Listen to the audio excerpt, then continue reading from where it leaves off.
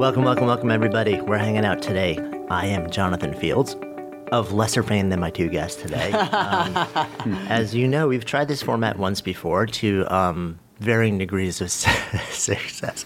I thought it was fabulous. This is a format called 9Things, which in theory we rotate around, and I have two guests I'll introduce in a second, and we each toss out a topic, an idea, a story from the news, and we jam on it. We set it up and we jam on it for about 3 minutes, then we move on to the next one. So in theory, we have 9 topics that we cover in 27 minutes. In reality, I think last time we did this, it took like an hour to cover, and then the last one we just kind of flew. So we're going to just see where this goes. The name of the segment is 9 Things, but the reality is I have no idea where or how this is going to end. Joining me today are two very dear friends. On my left, Gabra Zachman. So Gabra has been hanging out in my world, and I've been hanging out in her world for more than a decade now. Yeah, more than a decade, because it started with maybe it was the first or second year of Sonic Yoga. Yeah, so really that's over. early. That's 12 yeah, years. because that opened in 2001, so maybe 2000. Yeah, she is a phenomenal actor. Do you call it actor or actress now? What's PC? You know, I think really either is PC. I tend to think actress feels sexier to me, but that's just me. It might be a little old-fashioned. For today, then, you're an actress. Excellent. Extraordinary actress, performer, writer, one of the also top audiobook narrators on the planet right now. Wow. And high praise. Recently, like really, really recently, do you want to share this? What am I sharing? The book thing. Oh, my books? Yeah. A very, very recent new author. I had really gotten my start doing audiobooks initially in the romance and chick lit genres. And I wound up through a dear friend of mine getting an agent and who was looking for romance submissions. And that was about 3 years ago now. And now I have a 3-book series with Pocket Books through Simon & Schuster. The series is called the Bod Squad series. Gotta love it. And book 1, Game On, came out in April. Book 2, All In, came out in July. And book 3, Double Down, will be coming out in January. So cool. Wow. So fun. I knew you totally when. And you were, and little known or much known fact, Jonathan Fields was a great inspiration to me to start writing. We had that conversation where you said the next step is for you to start writing, and I choked on my coffee. I do, and then you were like, well, as long as I don't have to write like you, I'm good with it. And that became the catalyst for your writing That's right. career. As long as I don't have to write anything intelligent or witty. That sounds I wouldn't go there. Was he the inspiration for the title of your first book? for Game On. Game or Bod Squad, either one. Oh, you mean for the Bod Squad series? The whole trilogy. Right. Well, to be honest, he He's was. old, I mean, he's I met him. large, and he's ready to roll. That's your second I met him in a series. physical discipline. I met him as the fiercest, baddest, most awesome yoga teacher you can imagine. So Bod Squad, I think, is an appropriate title for him. Could be. Not anymore, but anyway, rolling over to my right, another dear friend of mine, Mr. Dan Lerner, who, I don't know, we've been having monthly breakfasts for years now, Yeah. I guess. I want to say 3 or 4 years. Right? Yeah. We came into my life, and I came into your life through a mutual friend. Dan is a former rock star agent. You just stop at rock star. Stop, Rock please star. do Former say rock former rock star. star. Dot, dot, dot. Pause. Dramatic pause. Agent. Who worked with some of the top voices in opera and musicians. Classical music comes out of a family of extraordinary classical musicians and creators, and then kind of made a turn and is now a leading voice in the exploration of expertise and performance for people across all domains, and also co-teaches what is it the now most popular undergrad class at NYU? It's officially the most popular or largest, both I guess, non-required class at NYU. So like Chem 101 with like a gazillion people. Yeah. Biggest. But we're I think we're at 450 last year and this year, because that's what the room takes, and with a nice waiting list and terrific students. So we're really fortunate to have Yeah, and that's the name of the class is Science of Happiness. Science of Happiness. Yeah. Which all I'm saying is keep your eyes on Dan and that topic, because the future is going to bring some very interesting things to all of you guys if you're listening in here. So we are ready. Are you guys ready to roll? Yeah, absolutely. All right. Who wants to throw out the first topic? Do you want me to start? Go for it. I try to bring a few topics that I think are kind of wildly different, ranging all over the place. But the first one I thought would be fun to talk about would be hashtags. Because now we're suddenly in a world where hashtags are following everything. And I just wanted to sort of throw out, how do you guys use them? Especially now I'm suddenly in a third entrepreneurial business, which was really not my intention, to go from being an actress, which is my own business, to an audiobook narrator, which is my own business, to now being a writer who knew, even with an agent and a publisher, that that's an entrepreneurial business. But it means I'm online a lot. So I'm suddenly tweeting a lot, and I'm on Facebook and this and that, and I use hashtags all the time. But my question is, hashtags, funny, new, weird thing, are they actually a business tool? Or are they are just a way of commenting? Like sometimes, even if you look at TV shows, sometimes it has the actual name of the TV show, but then sometimes it's chicks who like flicks, or sometimes it's hashtag awesomeness, And I find that I use them more as a piece of humor than I do anything else. Of hashtag first world problems. Nobody's actually going to search under first world problems and find whatever it is that I happen to be talking about, right? You don't know that. Or maybe they are, right? But I'm just really interested in what the thing is. It's such an absolutely contemporary, topical, weird, unusual piece of the intraweb that we're all using now. I don't know. Thoughts on that? I just thought it'd be cool to talk about. Do you use hashtags, Dan? Hashtag not often. It's funny, actually. It's a great topic, and it's a fascinating topic because, for many reasons, clearly. But I have these students, and they are very, very into hashtags. Yes, and so it's something that I'm just starting to pick up. Right. And I have friends, like the one sitting to my left and the one sitting directly across from me, who are into hashtags in very different ways. And I've only really known them, at least most usefully, with humor. I'm like, yeah, that's funny, right? But I'm not going to go look it up because I really don't know what to do with it. Yeah. It's such an interesting branch of social media that sort of says, oh, this is something that I don't understand right now. Right. And I'm trying to, but it's a whole new language. So do you have students submitting academic papers with hashtags, and then has that ever happened? I got to say, I've yet to get one with a hashtag in it. I'm thrilled to say, but I'm sure it's coming. And I guess my question, it'll come back to this conversation to say, does it belong there? Maybe it does. That is an interesting question, right? Is it sort of like the new parenthetical, that adds context or something like that? That's right. I don't know. Is it an echo? Is it a searchable term? Is it, as you say, a parenthetical? Is it a point of humor? Totally the way I use it. Yeah, I use them probably 98% of my hashtags are pure irony. Yes, absolutely. Have they just given... Now, we're three clearly wildly sarcastic, ironic minds sitting around a table. The table is weighted heavily in favor of irony right now. This is true. But is that what they're for? Yeah. I don't know. I choose to believe that they were created by somebody massively ironic. And he was trying to, and the whole idea of actually connecting them with something of value was a joke. Amazing. But then it caught on. Right. Yeah. And now the truer irony is actually, you can't keep the irony out of it. It was funny, too, because the world I live in, which is a lot of the online world, there are entire courses about how to use hashtag for search and for discovery and building your platform and all this and that. So I'm kind of required to know that stuff and to play and experiment with it and see if it tracks, increased traffic on this and that. So does it? I mean, do you use it for that?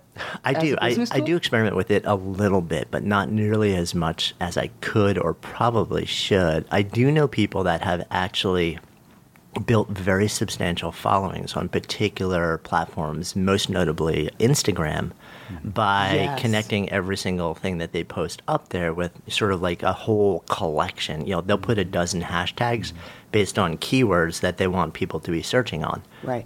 So that their post comes up. So I think it can be used as a really effective tool to gain notoriety. I know on Twitter a lot of people also will put posts because there are people who will just literally have search columns set up for Twitter, and they want to see every tweet that's come out with, hashtag irony. Yeah. Right. And they follow that, so it can be really effective there. But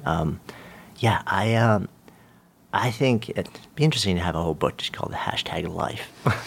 Well, I mean, and there we are. Which one of us is writing it? Do you know what I mean? Like, and here's the new tomorrow. I mean, I just feel like it's real interesting to live in a world in which, as soon as you turn around, there is another way of codifying or way of explaining, searching.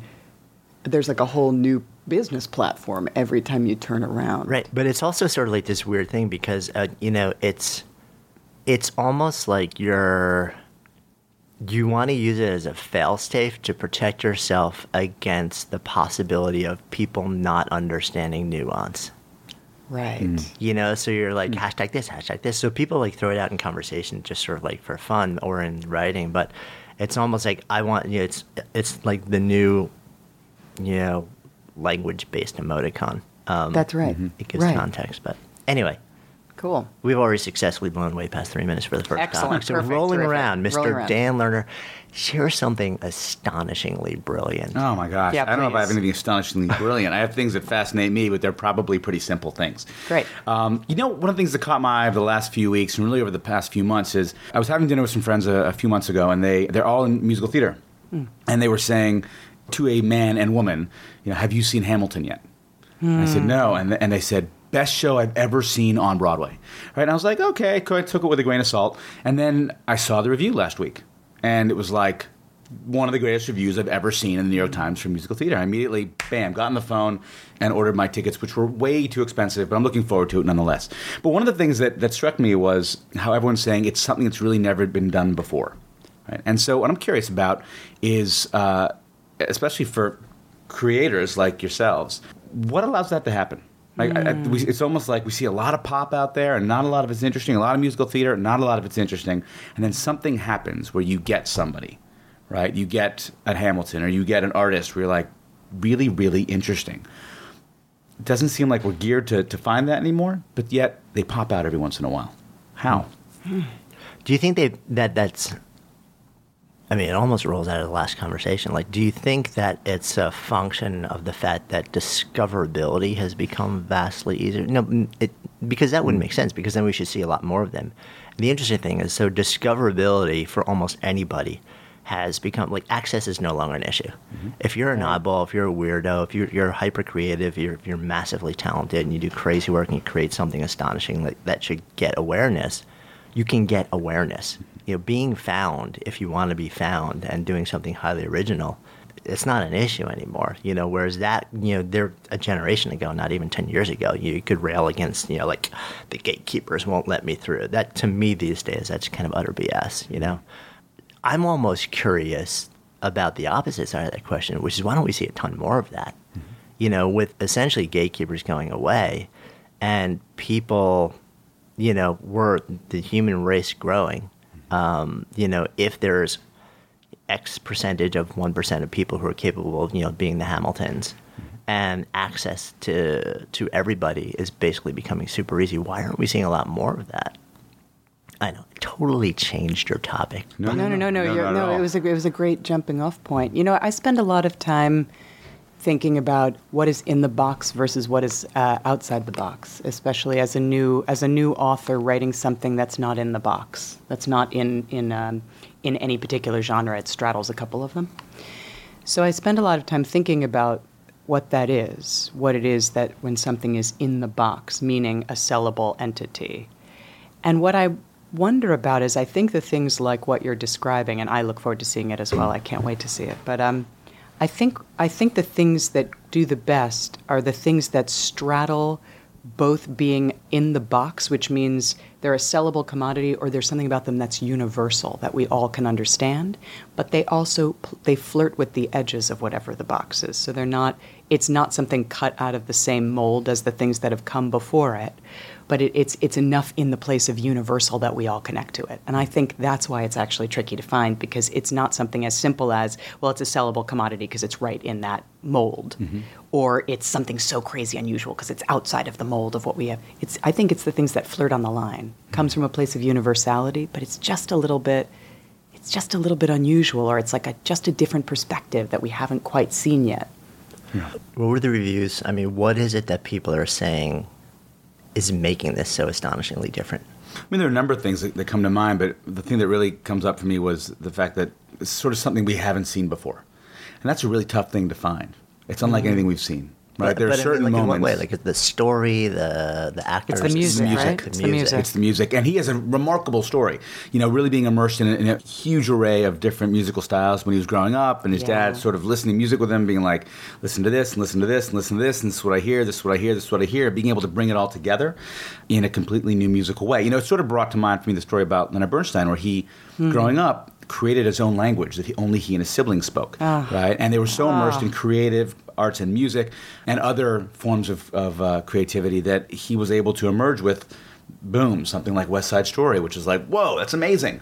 And that's what it brought to mind for me. Someone who was completely immersed and grew up almost speaking a different language, and a language that had been created out of so many different sources. And I guess I agree with both of you, you know, in terms of how it, what can help make something different, the universality, yet kind of a step to the left or living on the edges.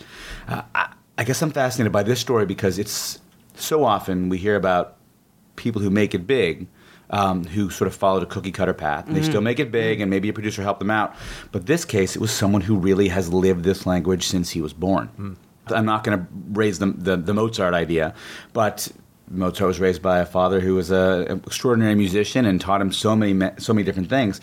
And here's a guy who just grew up speaking a different language, coming from a neighborhood that that's unusual, that doesn't necessarily birth musical theater people. So it's a different language in that capacity as well, and an upbringing with parents and. So it seems to be one of those folks who just speak a different language, and somehow he has done so both in a universal way and also in a way that's brand new. All right, so Awesome. I want to kick this back to you then, because you're the guy who's the expert in world-class performance. You're the guy who's the expert in like the top 1% of 1%.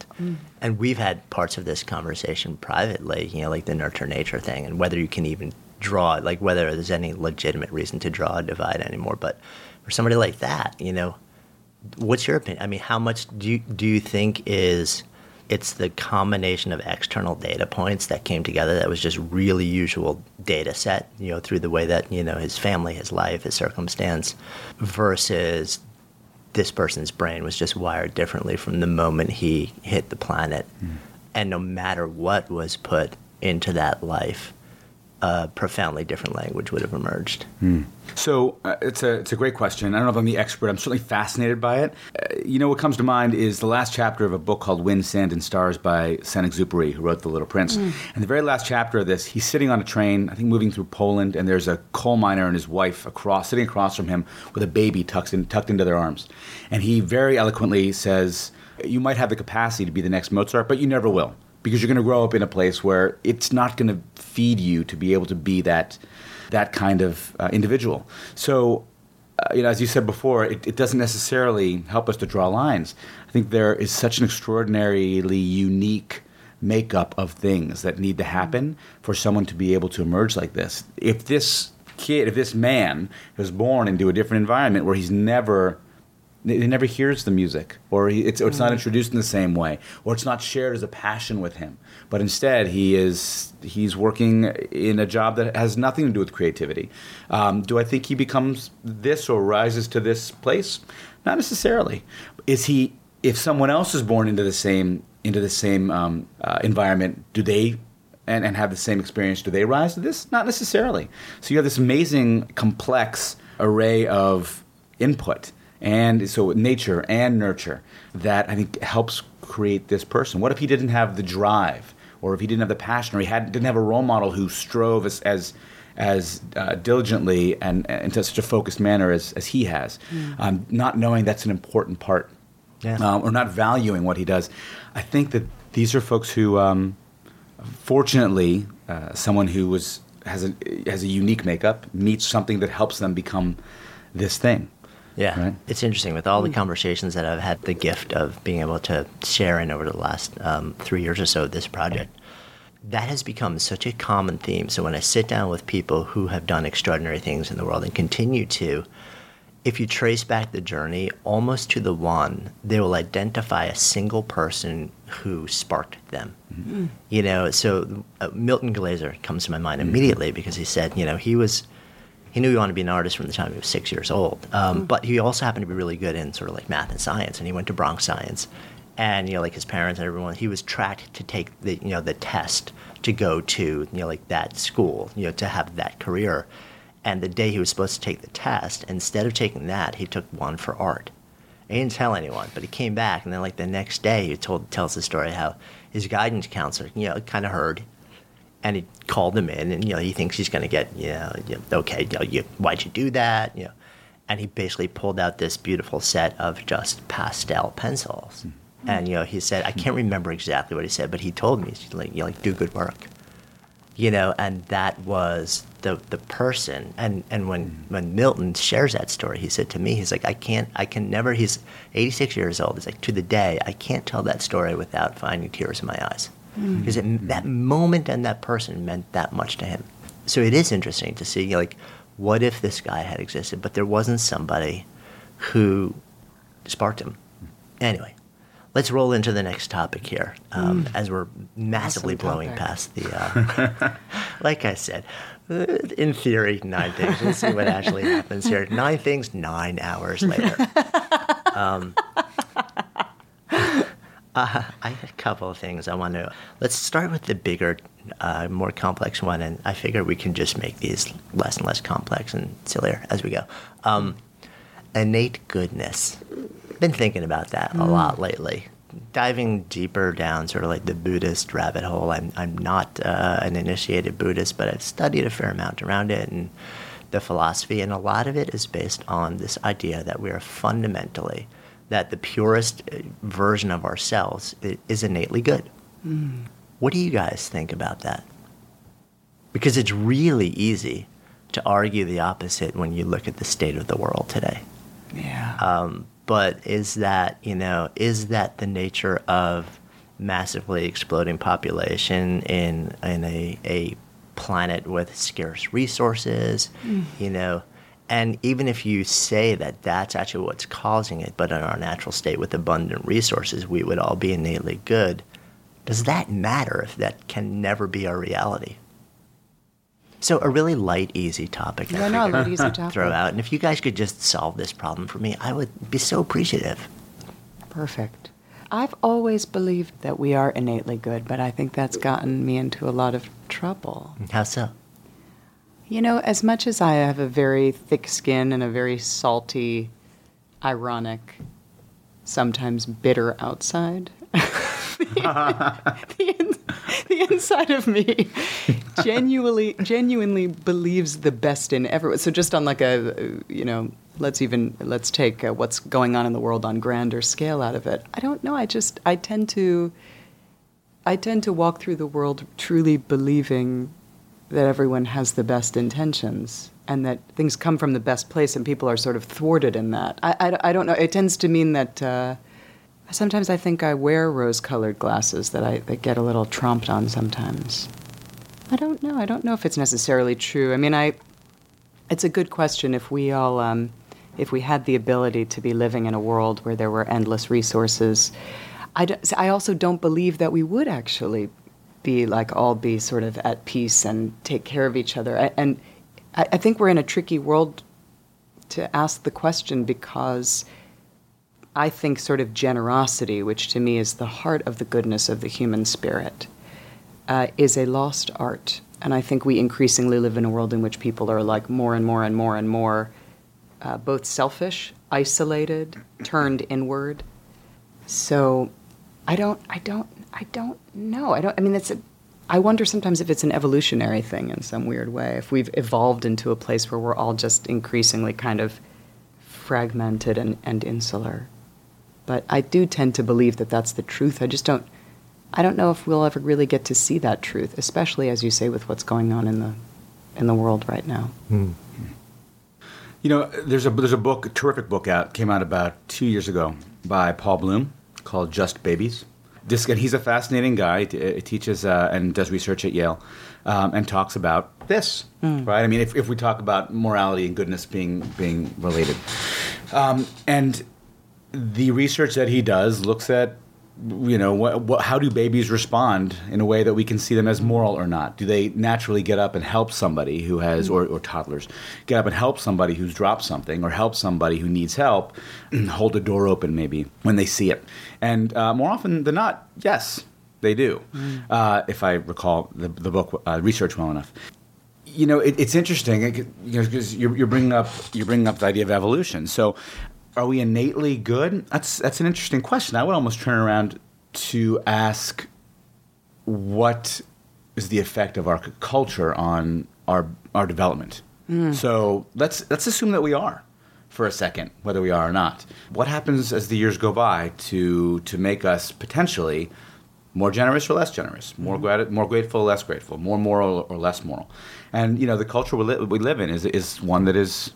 That's going to influence what we become. I mean, it's interesting as you're saying that. Actually, the visual that came to mind for me is the work that's actually going on around genetics and epigenetics in the world right now. And I think there's a really interesting parallel there, right? So even if we assume, and so genetics and epigenetics, right? So genetics is basically everybody has your genetic code. And for years, we kind of assumed like you are your genes. If you got the gene for this, this color skin, these color eyes, this height, or these disease risk profile, it is what it is.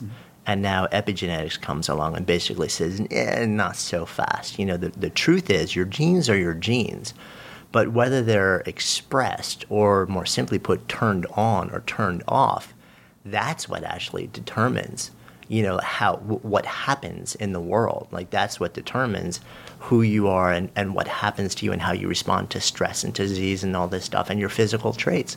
And that state, even whether those particular genes are turned off or turned off, now the research is really supporting more and more that those states are heritable, meaning the decision and you can turn on or off certain genetics by lifestyle, by things like the way you move, the way you breathe, the stress that you endure, the things that you eat can actually, take your basic, largely immutable genetic code and turn on or off certain aspects of it. And then that on or off state then gets actually potentially passed down through a number of generations. So the decisions that you make may actually affect the genetic expression of like your great grandkids and whether they have this or that, or this, the risk of this or that. So the parallel I'm thinking about here is like, if you brought it up, even if we assume that innate goodness is like your genetic code, if we make the assumption that, we've all got the gene for innate goodness, right? Maybe that doesn't matter so much. Maybe what matters is sort of like the epigenetic side of that. If we kind of say, well, even if we all have the gene for good, right? And if we make that assumption, say, but it doesn't really matter if we are or aren't. What matters is it turned on or off in each of us? And maybe we can make the assumption that the choices we make or the circumstances that we face all have an effect of turning them on or off. And I kind of like that because it explains a lot of the world to me, and it also gives me hope. Right, because there's choice in there. Because there's, in other words, there's the seed is there in all of us, but you're saying there's choice, potentially, like sort of inside us. We bear the choice of whether to go one direction or the other. Yeah.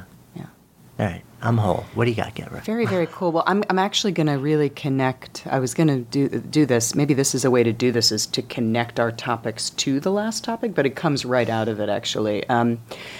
This is my one thing, sort of from the headlines, which is, I was very moved and very upset by the extraordinary series of articles that just came out about the systematic sex slavery of the Yazidi women. I'm sorry, I don't know how to pronounce it. Forgive me if I'm pronouncing it wrong. Yesterday. But there's like a number of people, particularly I believe this one reporter, and I'm sorry, I don't know her name, but did some extraordinary work where she got a translator, and it was her and a translator, and actually had personal interviews with all of these women about their experience of what was going on. There's been a lot of coverage since that all came out within the last week or so. And so I would I would sort of jump on the topic of innate goodness with this to say, so here we are in another ISIS-perpetuated situation, and this seems to be like, I feel like ISIS is just like, our old visions of the boogeyman, right? Just become this like the evil ones, in quotes.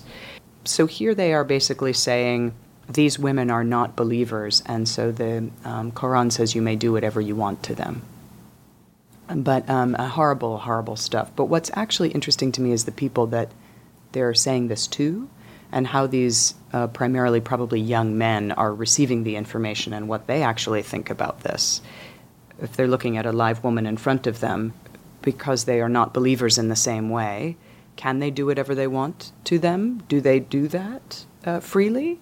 Do they feel weird about it? Their sexuality is very strange in that culture, so is it because it's suddenly they're being allowed to do something that they would like to be doing anyway, but actually in a really beautiful way? Like they would like to be taking a girl to a soda shop and making out, but they don't have that opportunity, but they do have the opportunity to sort of abuse this young woman. I'm just very, very confused and interested in like the mindset behind that and how they convince then a group of people that this like mass violence, this horrible, horrible reign of terror is actually okay, encouraged okay, and it's actually their recruitment tool, right? It's how they're recruiting young men, I believe. I don't know. Discuss. Or not. Or this just tacks on to this is like another wondering point when we talk about innate goodness, right? It does. I mean, the first thing that comes up for me is the idea, well, not that I want to refer to research all the time, but I remember reading some research around religion, spirituality, and well-being. And one of the things they talk about is very radical groups often have terrific well-being because they believe what it is they're doing is right. And it also makes others such complete outsiders that it also, not only do they have greater, well, maybe well-being is the wrong term, but they do seem to have greater well-being, but also they are far more prejudiced against outside groups. So if these young men, I'm curious, these young men who have been in these countries and growing up very, very poor, growing up in a way where they didn't necessarily have any guidance, find the guidance, and the guidance says, this is the way we should be, this is what we should follow. They never knew that the option of taking a woman to, or in this case a girl, on a date was something that they do. All they've ever known about women is, as Sam Harris said, they know women live in bags, right? And that's how they see it. So for them, are they really human beings? I don't know. It's an interesting one. But if they've never seen a culture where they respected women, I mean, forget a driver's license or education. Just respecting women, then why would they know the difference?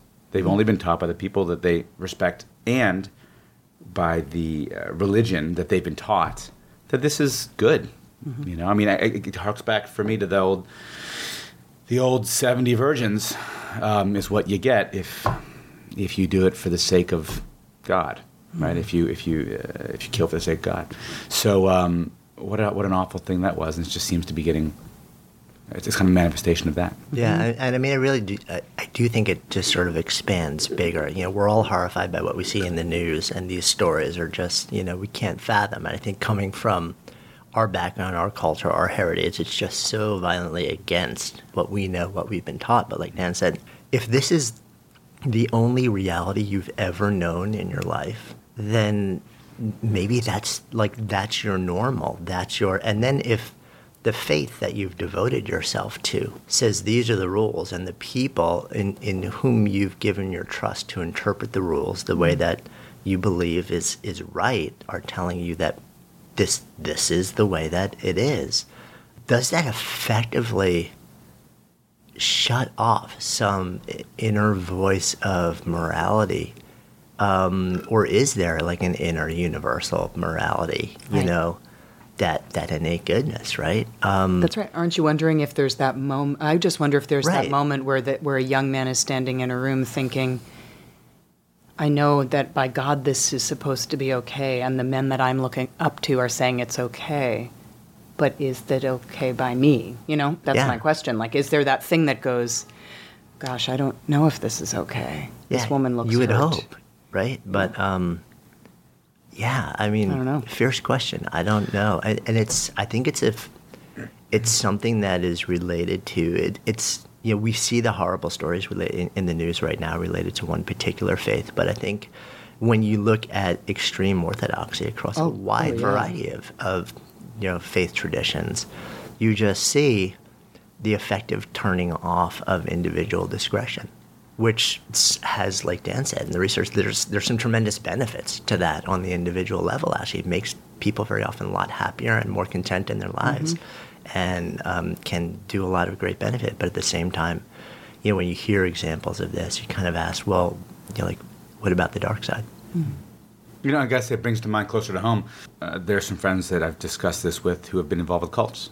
And, yes. and perfect. Can you imagine you're in the United States. You were raised by in a Western culture, and often the parents are going, "What happened? Yeah. How could they get into this pocket where they're treating other people or allowing themselves to be treated this way?" So put yourself on somewhere completely different where the conditions are ripe for needing something in our life, and they'll go to anything, right? And you look at the culture, and like, how could you possibly, whether it's something as awful as Charles Manson or something that seemingly is less violent, but also is incredibly detrimental to one's life. Might not be murder, but it might be something else. And losing years of your life this way, and you're already in Western culture. So imagine if you're over there, Yeah. Mr. Lerner. I'm trying to think of how I can connect this, and I think what comes up for me... You don't have to connect it at all. Have to connect throw out something entirely different. Maybe something really happy-go-lucky. You're the science of happiness, man. Make us happier. Recipe for the perfect knish or something like Yes, exactly. Because that is pretty important in a good life. Absolutely. That's true, actually. I mean, that's actually... I wasn't even going to bring this up, but... So in the past bunch of years, and we were talking about this before with Stephanie, restaurants and food seem to have entered our idea of what it means to have re-entered, let me say, sort of re-entered our life in a really good way. I remember my grandmother's cooking and my mother's cooking, but all of a sudden we have restaurants everywhere, and it's like really part of the creator world, part of the commerce world, and it's something we're exploring again as an art. It seems like, and I say exploring not just something that's unreachable, but restaurants everywhere that are saying, hey, we can create something for you that's going to make your life even better. These experiences. It's not just going to eat, it's an experience. Right. Which I think is a really interesting thing. I think the emergence of foodie culture is all part of that too. I mean, like, look at the success of, did you guys see the movie Chef?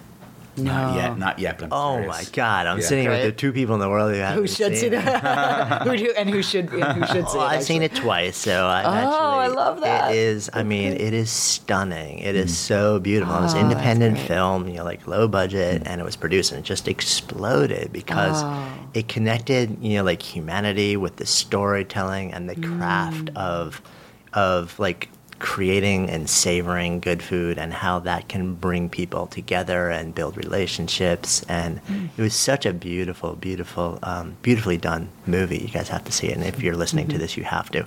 This is your assignment in the next 48 hours. Go watch the movie if you hadn't watched it yet. It's fantastic.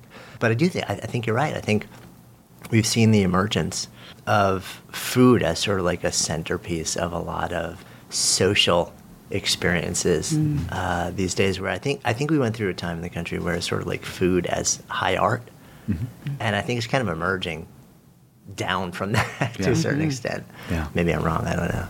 Yeah. Got any thoughts on that? Yeah, my thoughts just went a little all over the place because when we were talking with Stephanie earlier, we were talking about she and I had initially connected. By the way, for those of you guys who are listening who don't know who Stephanie is, right? This is my astonishingly cool wife. She is astonishingly cool. So, and we do record this at my home studio. So that's right. So we got a little hometown conversation earlier before we hit the air. Stephanie and I had met each other years ago we connected through actually catering, but I had worked at a restaurant that she did events for. So we were just talking about this earlier, that this same owner is now opening a bunch of places elsewhere. But it's interesting, when I was a little over 10 years ago, when I was in the restaurant industry. So I was I worked for several different restaurants, and it was always for me very, very painful because I hated waiting tables, and catering was like, the stories I've got, they were so awful.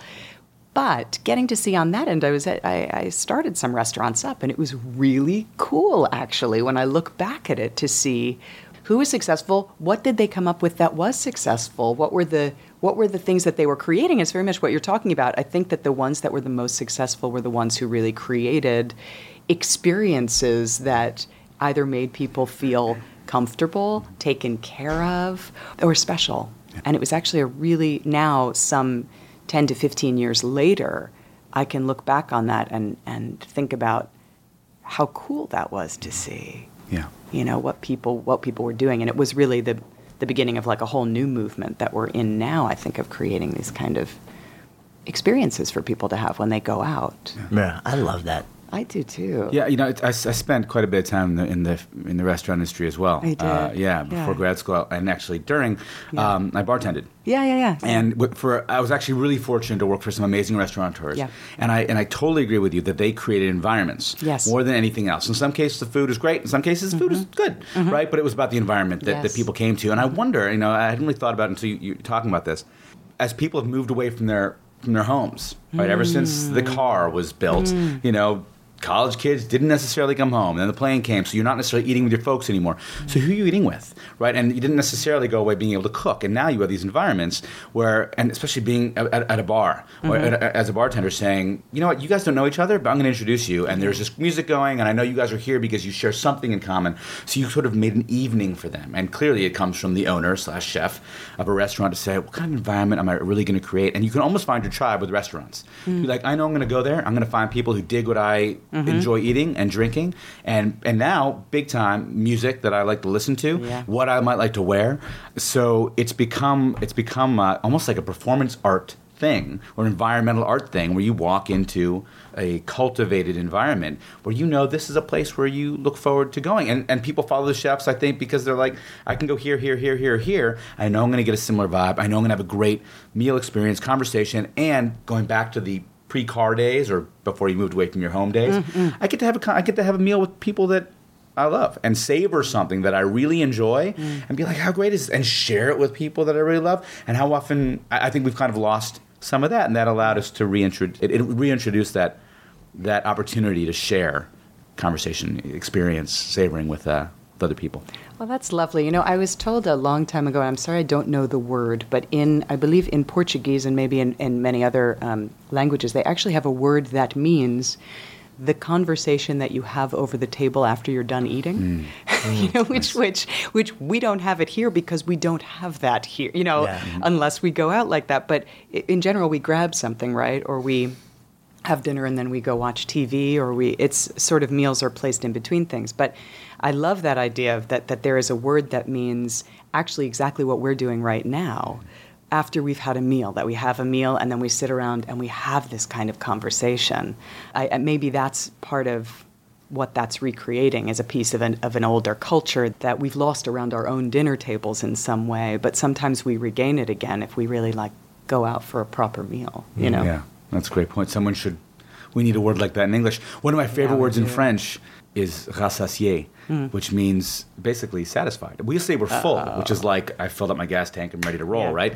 But they have that word, as I'm sure they do in other languages, to say, I'm actually comfortably satisfied, not with anything else, but with my meal, which is a wonderful thing to be able to say. So, of course, this is the same culture that has a cheese course after a meal. So you're continuing to share and, right? Yes. Yeah. And after a 5-hour meal, most people are pretty satisfied. That's right. We did, after when we got married, we one of our friends back then gifted us an evening at this stunning chateau in Champagne country outside of Paris, and he was very friendly with the owner, so he set the whole thing up in advance. We were in this beautiful room, and it was like a 3-star Michelin dining room. So we started out in the parlor, and they served, we had like a little bit of booze to just get started, and a little thimble of just this stunning little thing. We had 1 or 2 little things, and then they moved us into the main dining room, and then we had, I don't even remember how many courses, and things in the middle to cleanse your palate. And people would surround us and plate simultaneously with the monograms on 3 levels of plates immediately in the center of each of us, and lift the top off exactly the same time. And then there must have been 60, 70, 80 people eating that evening. It was very sort of famous place. And he also knew because Stephanie was in the restaurant business back then, and she was kind of fascinated with that world. He arranged for us to go back into the kitchen the next day and just see the kitchen and talk with the chef. He knew everything that we had eaten the night before. He knew everything that we were served. And which means that he very likely knew everything that every person in the restaurant was served and how they felt about it when the plates came back.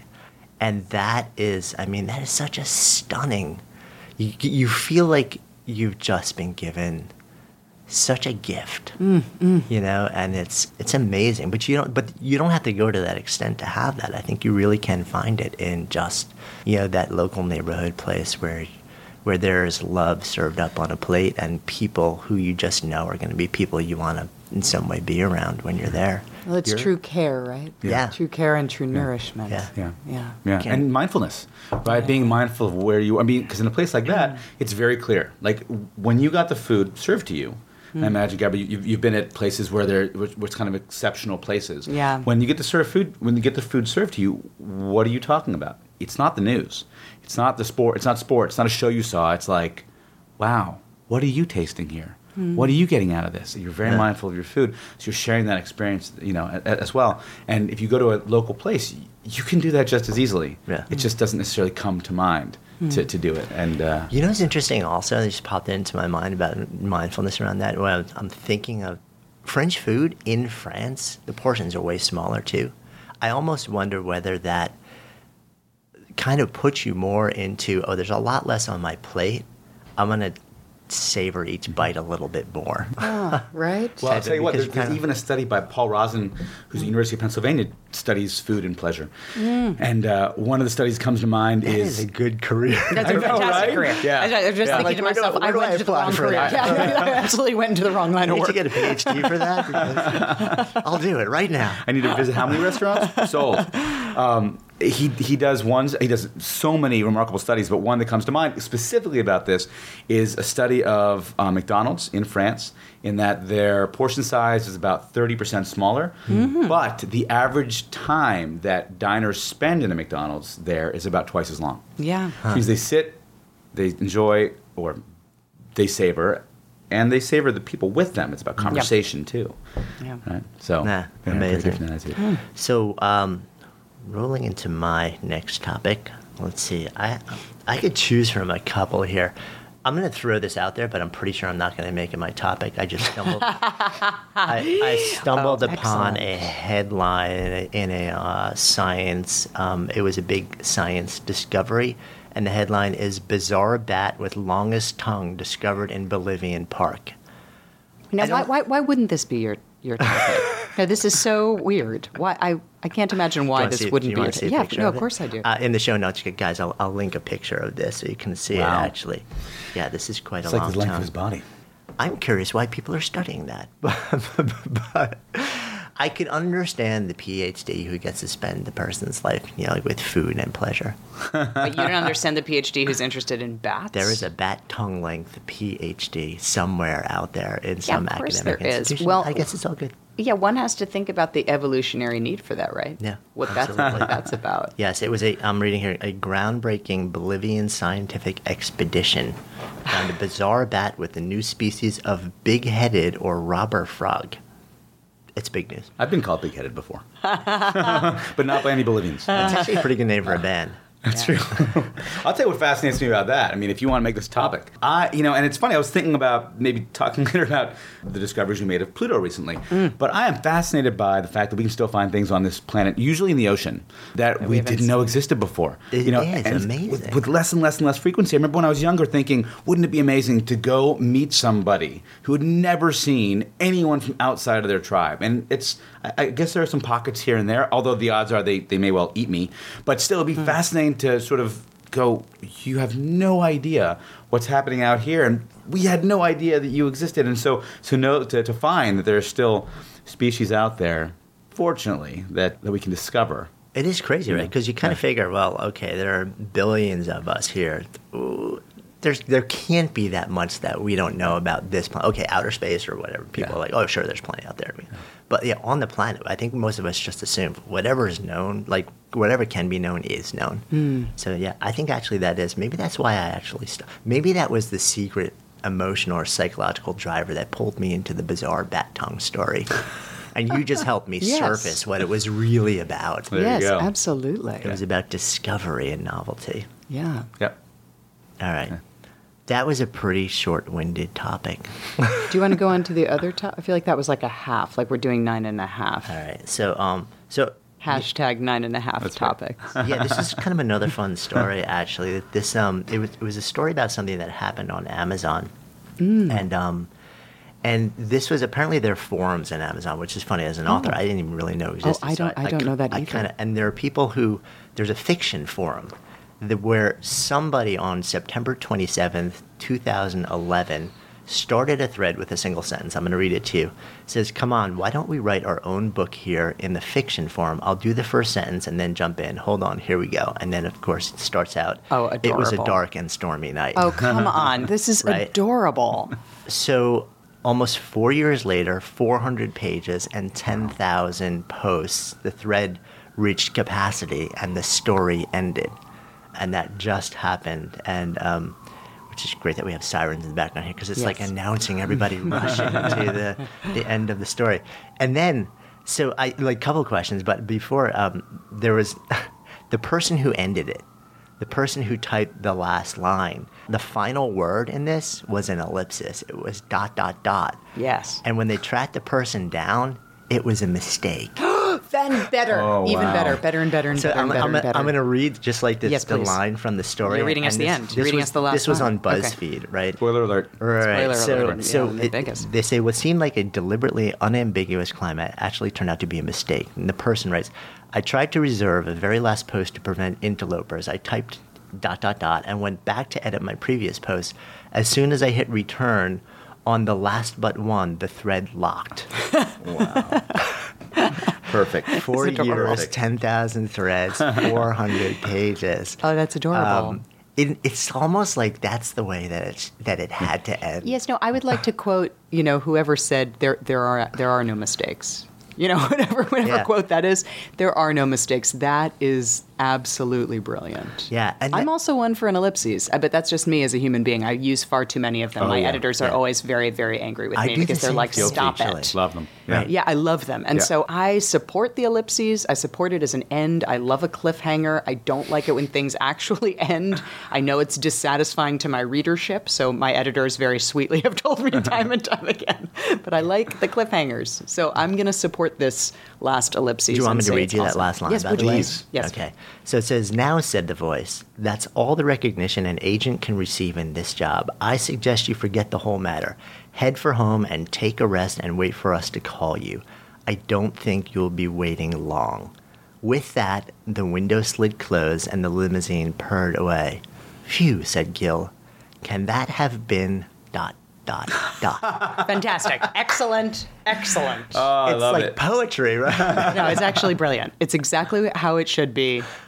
Absolutely perfect. Yeah, locked forever that way. That's awesome. God, that's all right. great. Let's roll over to you, Gabra. Okay. Do we want? So I have two potentials. Would you want a deeper one or a lighter one? I'm thinking that we're about an hour in. Let's go lighter. Let's go later. Okay, great.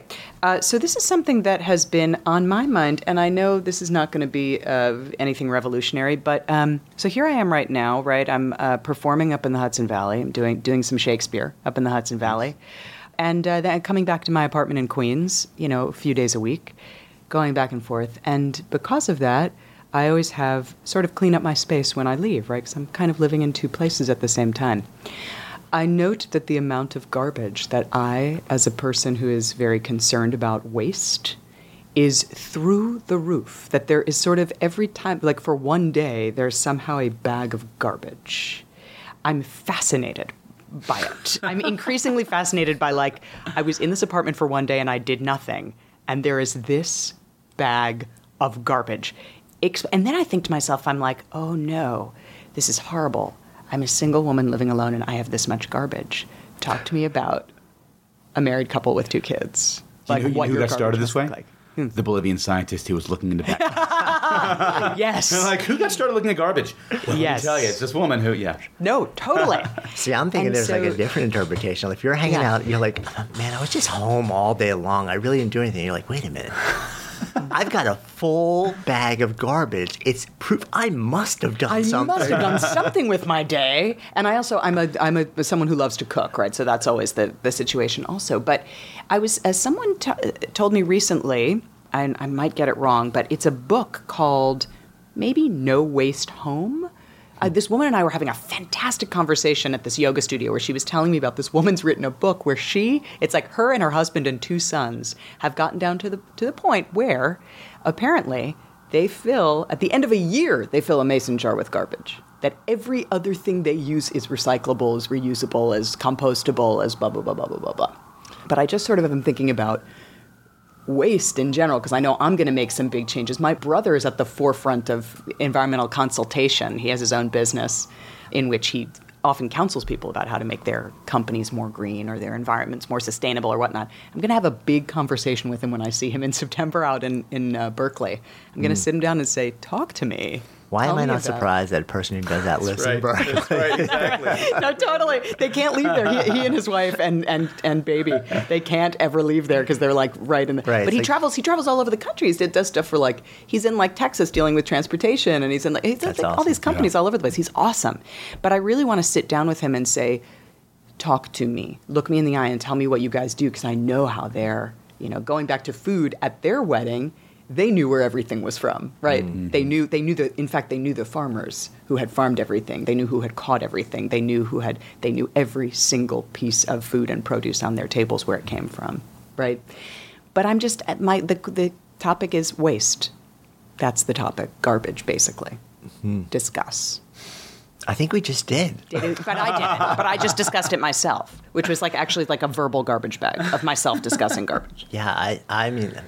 Yeah, I'm not even sure where to go from there. Maybe we just say amen and move to the next topic. I don't know. That might have just been a soapbox treatise on garbage. I would have loved to hear your thoughts on that, but I think I just articulated it myself. I think it was beautifully articulated. Anything I could add to that would just be garbage. Excellent. What a punchline. A waste of time. So, waste. Dan, any final thoughts here on final topic, question? Oof. What comes to mind a little bit for me, and it's sort of circulated, I think, throughout from are we naturally nice to Amazon fiction to garbage, is the question, and maybe it's just too big a topic for right now, but there's been a couple of companies in the news over the past month or so which have they've been discussing the workplace. The challenge has been, what's the workplace like? Zappos and Tony Shen, what's going on out in Vegas, or what's not going on out in Vegas, however you want to look at it, and Amazon. Yeah. It comes to mind when you talk about the human being's state of goodness and the question of morality and business, because Amazon's getting a lot of guff, right, for this last article. Yeah. I can't imagine that it's that different in a huge array of businesses out there that are looking at the bottom line as number one, saying we will do whatever we have to do to get there, and if you want to join us, welcome to, and if you don't, see ya. So why are they getting so much flack for what's going on? I would like to direct the conversation to my mentor, Jonathan Fields, who you recall years ago, you introduced me to one of my very favorite books of all times, The Diamond Cutter. Will you talk just a wee bit about that? I mean, the Buddhist view of business being the opposite, actually, of what you're describing. But I have gone back to that book over and over and over and over again in so many different ways in my life to look at the perspectives of, perspectives on exactly what you're talking about. When I wind up in situations where I feel like I'm compromised, that book is just a beautiful book about how generosity leads to actually perpetuates great wealth and not the opposite, which is what we see the opposite all the time, right? Oh, and don't get me wrong. I think, the idea of positive organizational scholarship, positive business, I'm 100% No, I know, right? but that's not the way of the world, right? The world seems to be wafting in the other direction. But talk, Fields. Tell us some wisdom. Two cultures doing this. That's right. Yeah. That's right. It is really interesting, and it's a question that's fascinating to me. There was a study done by Good Corp recently, and they were kind of trying to figure out, what are people keying in on good corporations these days? And the slogan that kind of came out of it was that people are the new green. So it's kind of fascinating is that 10 years ago, all the companies were rushing to say, we're green, we're green, we're green, in part because, there may have been somebody in there who was like, well, it's good for the world. But the truth is, the vast majority, it was marketing, They knew that people were getting really interested in buying green and wanting to buy from companies that supported green, sustainability. And so they wanted to be known as green. And these days, it seems like there's been a shift in that there's just a baseline assumption that that's kind of taken care of for most corporations now. There's a really growing interest now in how are you taking care of the people who are making the things that I'm thinking about buying? Not across the board, but it's actually kind of like a really interesting growing phenomenon. It's starting to matter on a marketing level too.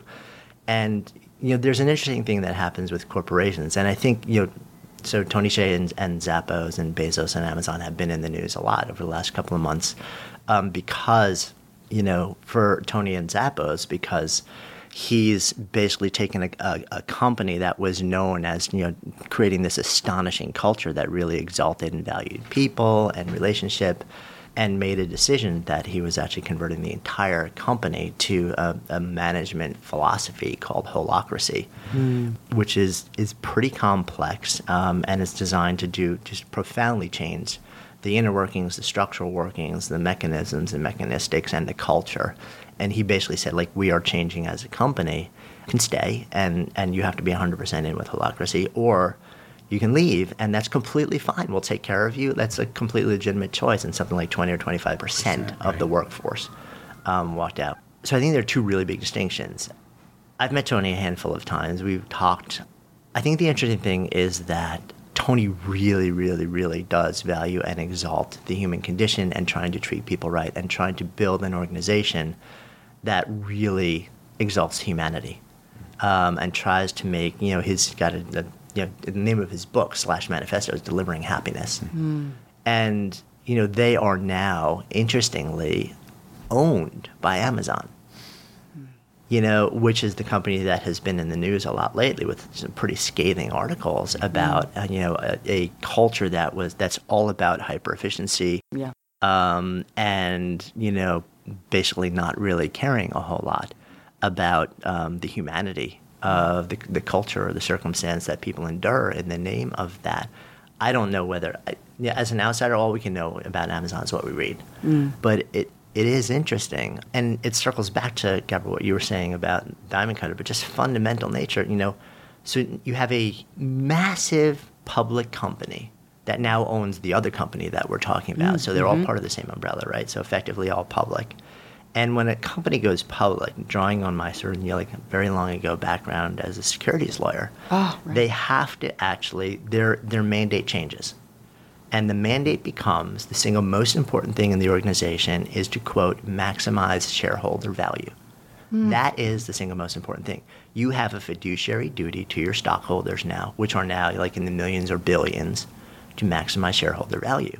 That traditionally has been translated as make more money, right? And the way that people think about making more money is hyper efficiency, get more product out, increase prices and cut costs, right? And actually taking beautiful care of the people who make all of that happen has very often been subjugated to the level of, if we can do that and still do okay financially, we'll pay attention to it. But it's rare that it's been raised to the level of the single most effective thing that we can do to maximize shareholder value from a dollars and cents standpoint is take astonishing care of the people in our organization. So even if you don't buy into sort of the more humanistic ideals of it's just the right thing to do, increasingly corporations that really double down on treating people right are the ones that outperform the market over the long haul. It's really interesting to see that data. And it does surprise me that more companies don't do it that way. There's an emergence of something called a B corporation these days, which is kind of caught fire more in California. There are still, to my knowledge, fewer than 1,000 B corporations in existence. But essentially what it is, it's like a regular corporation, but there's one big difference, which is that you are allowed to factor in something other than money as a core sort of fiduciary or just duty to your shareholders, so that if a founder elects to either start a company as a B corporation or convert it to a B corporation, what that tells them is if at some point they get to a point where they're taking like venture capital money, like public money, that even if they've got 1 million shareholders on a public market, they can actually point to their charter and say, you bought into this knowing that we are allowed to make decisions that will exalt the humanity of the people who work for us and be fully within their like legal responsibilities in doing that. So it's really interesting to see how companies are moving to that. I believe Patagonia is one of those companies. There are a small number of larger companies who are. I think it'd be really interesting and nice to see a lot more companies adopt that status. Yeah, right. But I do think also that there is a growing awareness from the outside looking in that I want to buy from. It's like that good corp study. I want to buy from companies who do right by the people who are making the things that I want to buy. Yeah. And inevitably, the thing that leads to real change within the companies is consumer behavior. At the end of the day, that's always, sort of the primary driver. So that's my very long-winded thought on that. No, that was good. I like how this is wrapping up. You realize we're going to have to wrap this up with you doing a soapbox speech, Dan. I haven't had one yet. I know you're right. That's my point. My point is that now I went on mine about garbage, Fields went on his about business, and now what's your last topic, Jonathan? Maybe Dan It was kind of a nice story, actually, but it actually would tee you up really nicely for a soapbox. Let's go. Bring it. Almost like we planned this. I know. Almost, but maybe like not. we plan anything we ever do. It's like, dude, come over, bring food, we'll talk. We'll nosh, we'll talk, who knows, whatever. It's all good. So there's a great piece in the New York Times that I read about a guy named Robert Markowitz who, successful lawyer, Silicon Valley, had his own practice, making good money, criminal attorney, and every sort of like day in his practice and month and year, he was getting more and more sick, more pained, like to the point where he had to like sit on an orthopedic cushion. His whole body was just riddled with pain. After 10 years of school and practice, he finally walked away, vanished into San Miguel de Allende down in Mexico for 2 years, basically came back broke and didn't know what to do with his life. But he knew that he just, the life that he was living couldn't be the life that he carried forward with. Went back, moved in with his mom, who, from what I remember from the story, were Russian immigrants living in Westchester, just out of New York, which is, you got a son, the lawyer, who makes good, has a good practice in Silicon Valley, and then, especially for immigrant parents who very often came to this country to provide a better, life for their kids. It's very difficult, I think, to understand that. And then moves back in and just kind of tries to figure it out. And he shares in the story a conversation he's had. He was walking around with this mom who asked, when and are you going back to law? And he's like, I don't think ever. And she says something like, you're throwing your life away. And so there's a circumstance in the story where he ends up sort of helping a kid, and the kid gives him a big hug, and all of a sudden he melts. He's like, oh my God, somebody like needs me, and that feels amazing. So he decides to get a Bobo the Clown outfit and do a couple of parties that way. And he's like, this is really interesting to me, but I don't want to do that. So he picks up his guitar and he builds now a career as, the guitar guy in little kids' parties up and down the Northeast, where he's making $450 to play guitar for little kids and get hugs and watch them light up and just see sparkles in their eyes. And he says in the article, he's like, am I making lawyer money? No. He's like, but I do okay. Oh, and the feeling that he gets in his heart every day, is so beautiful. And I thought it was a great story to share. But also there's a lot of just, the do what you love thing in the news today. Huge. You just teed me up. Yeah. Like for a Grand Slam. So let's bring it home. Awesome. So I think it's an amazing topic. What comes to mind for me are about 63 things. Let me try to limit them to about 47. There's an article in the New York Times about 3 months ago that said the happiest lawyers are the ones who earn the least amount of money. And it's a really interesting article, well worth looking up, because what they're doing is really meaningful to them. And they're like, you know what? I got my law degree. I was supposed to make X amount of dollars in a huge corporation, and I found not satisfying, but I really did love law. And I wanted to do something that helped an organization or a cause that was really meaningful. And now I am, and I'm making far less money, but I'm making enough, as he said. I'm okay. But the lawyers who are happiest make the least amount of money. I met an interesting fellow a few weeks back, first-generation American, who's a lawyer, and his parents told him, "You're not going to be a lawyer. You're going to be a doctor or an engineer because lawyers are second class." After those things, we've worked too hard. And he's like, I actually am going to be a lawyer. And by the way, I'm not going to take the offers that I got from so many major firms because what I really want to do is go into entertainment. And they're like, what? He's like, yeah, that's what I want to do. And he started a club for high school kids, all of the same from the same cultural background. And that club is about how do you pursue what it is that you're most passionate about? Because in his heritage, he happens to be Indian. In his heritage, it's like you will go to school, you will get straight A's, you will go to medical school or business school, / and that's what you'll do. And these kids are like, that's not what I want to do, but I feel like I have to. So we talk about this pressure. My students at NYU, my students across the country, the stress is through the roof, anxiety is through the roof, depression is through the roof, and a huge part of it, I would volunteer, is that it's because they're pursuing paths that they don't want to pursue, right? And when they do, all these problems happen. Now, hopefully, they end up, well, if they don't catch it earlier, they are able to do what he did, which is to say, you know what, this isn't right for me. And what comes to mind for me with your story is the comment about immigrant parents coming here and saying, you're going to be a success. But the challenge is that too often we're told what success is. We're not asked, how do you define success? And then given that leeway to explore success, which may be law, and you could end up being a wonderful, happy lawyer because you're doing something you love. Maybe a clown because you love working with kids and playing guitar. But we're not offered that opportunity frequently enough. Now, I come from a somewhat unique background. My parents both professional musicians, and they were both kids of immigrants, right? So when my mother wanted to become a singer, they were like, absolutely not, right? And of course, she went on to be a successful singer. And when she met my father, and my grandmother said, what does he do for a living? And she said, he plays the flute. And she said, that's nice. What does he do for a living? Right? That's because that's not success. But that's, I think, one of the huge challenges we're facing is that success is defined for us. You will be a lawyer because we're immigrants and that's what you're going to do, as opposed to, what do you really love to do? Let's pursue that thing that you get up in the morning and say, this is something that I'm truly passionate about. Angela Duckworth, again, at UPenn, who speaks and writes on and teaches and researches on grit. One of my favorite lines from her is when parents ask her, how can I help my kid find what they're going to be gritty at? And she says 4 very simple words, which are choose easy, work hard. If your kid loves Legos, get them lots of Legos and help challenge them. Maybe they'll go into architecture. Who knows? Who knows what they'll do? If they love to read, help challenge them. If they love math, if they love law, if they love music, help them do that, but help challenge them. But it has to be intrinsic. And if it's not, I think you end up with lives that might be successful from the outside perspective, but inside people are literally dying, like this guy. And that's the biggest...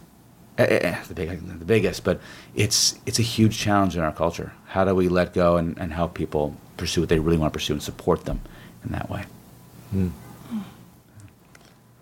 Coming full circle. Fantastic. So, 9 Things was supposed to be 27 minutes. We're wrapping it about, I think, 90 minutes. Excellent. That's right. Perfect. That's what the goal was. You guys I love the conversation. Thank you so much both for being here. So as my guests today, again, Gabra Zachman and Dan Lerner, 2 beautiful, fabulous, brilliant people. Where can people find you, Gabra? Oh, people can find me on Twitter at Gabra Zachman. You could find me on Facebook at the Bod Squad series. Awesome. And Mr. Lerner? Right now, you can find me at www.positivex, that's positiveex.com, which is short for Positive Excellence. The other site's being revamped as we speak. Fantastic. Yay. Well, thank you for joining us today. I'm Jonathan Fields, signing off for Good Life Project. Thanks so much for joining in this week's conversation. I'm just thinking, if you actually stayed till this point in the conversation, I'm guessing there's a pretty good bet that you've gotten something out of this episode, some nugget, some idea.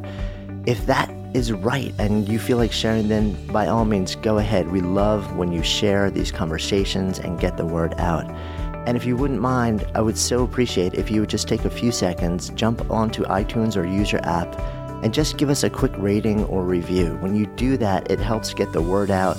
helps let more people know about the conversations we're hosting here, and it gives us all the ability to spread the word and make a bigger difference in more people's lives. As always, thank you so much for your kindness, your wisdom, and your attention. Wishing you a fantastic rest of the week. I'm Jonathan Fields, signing off for Good Life Project.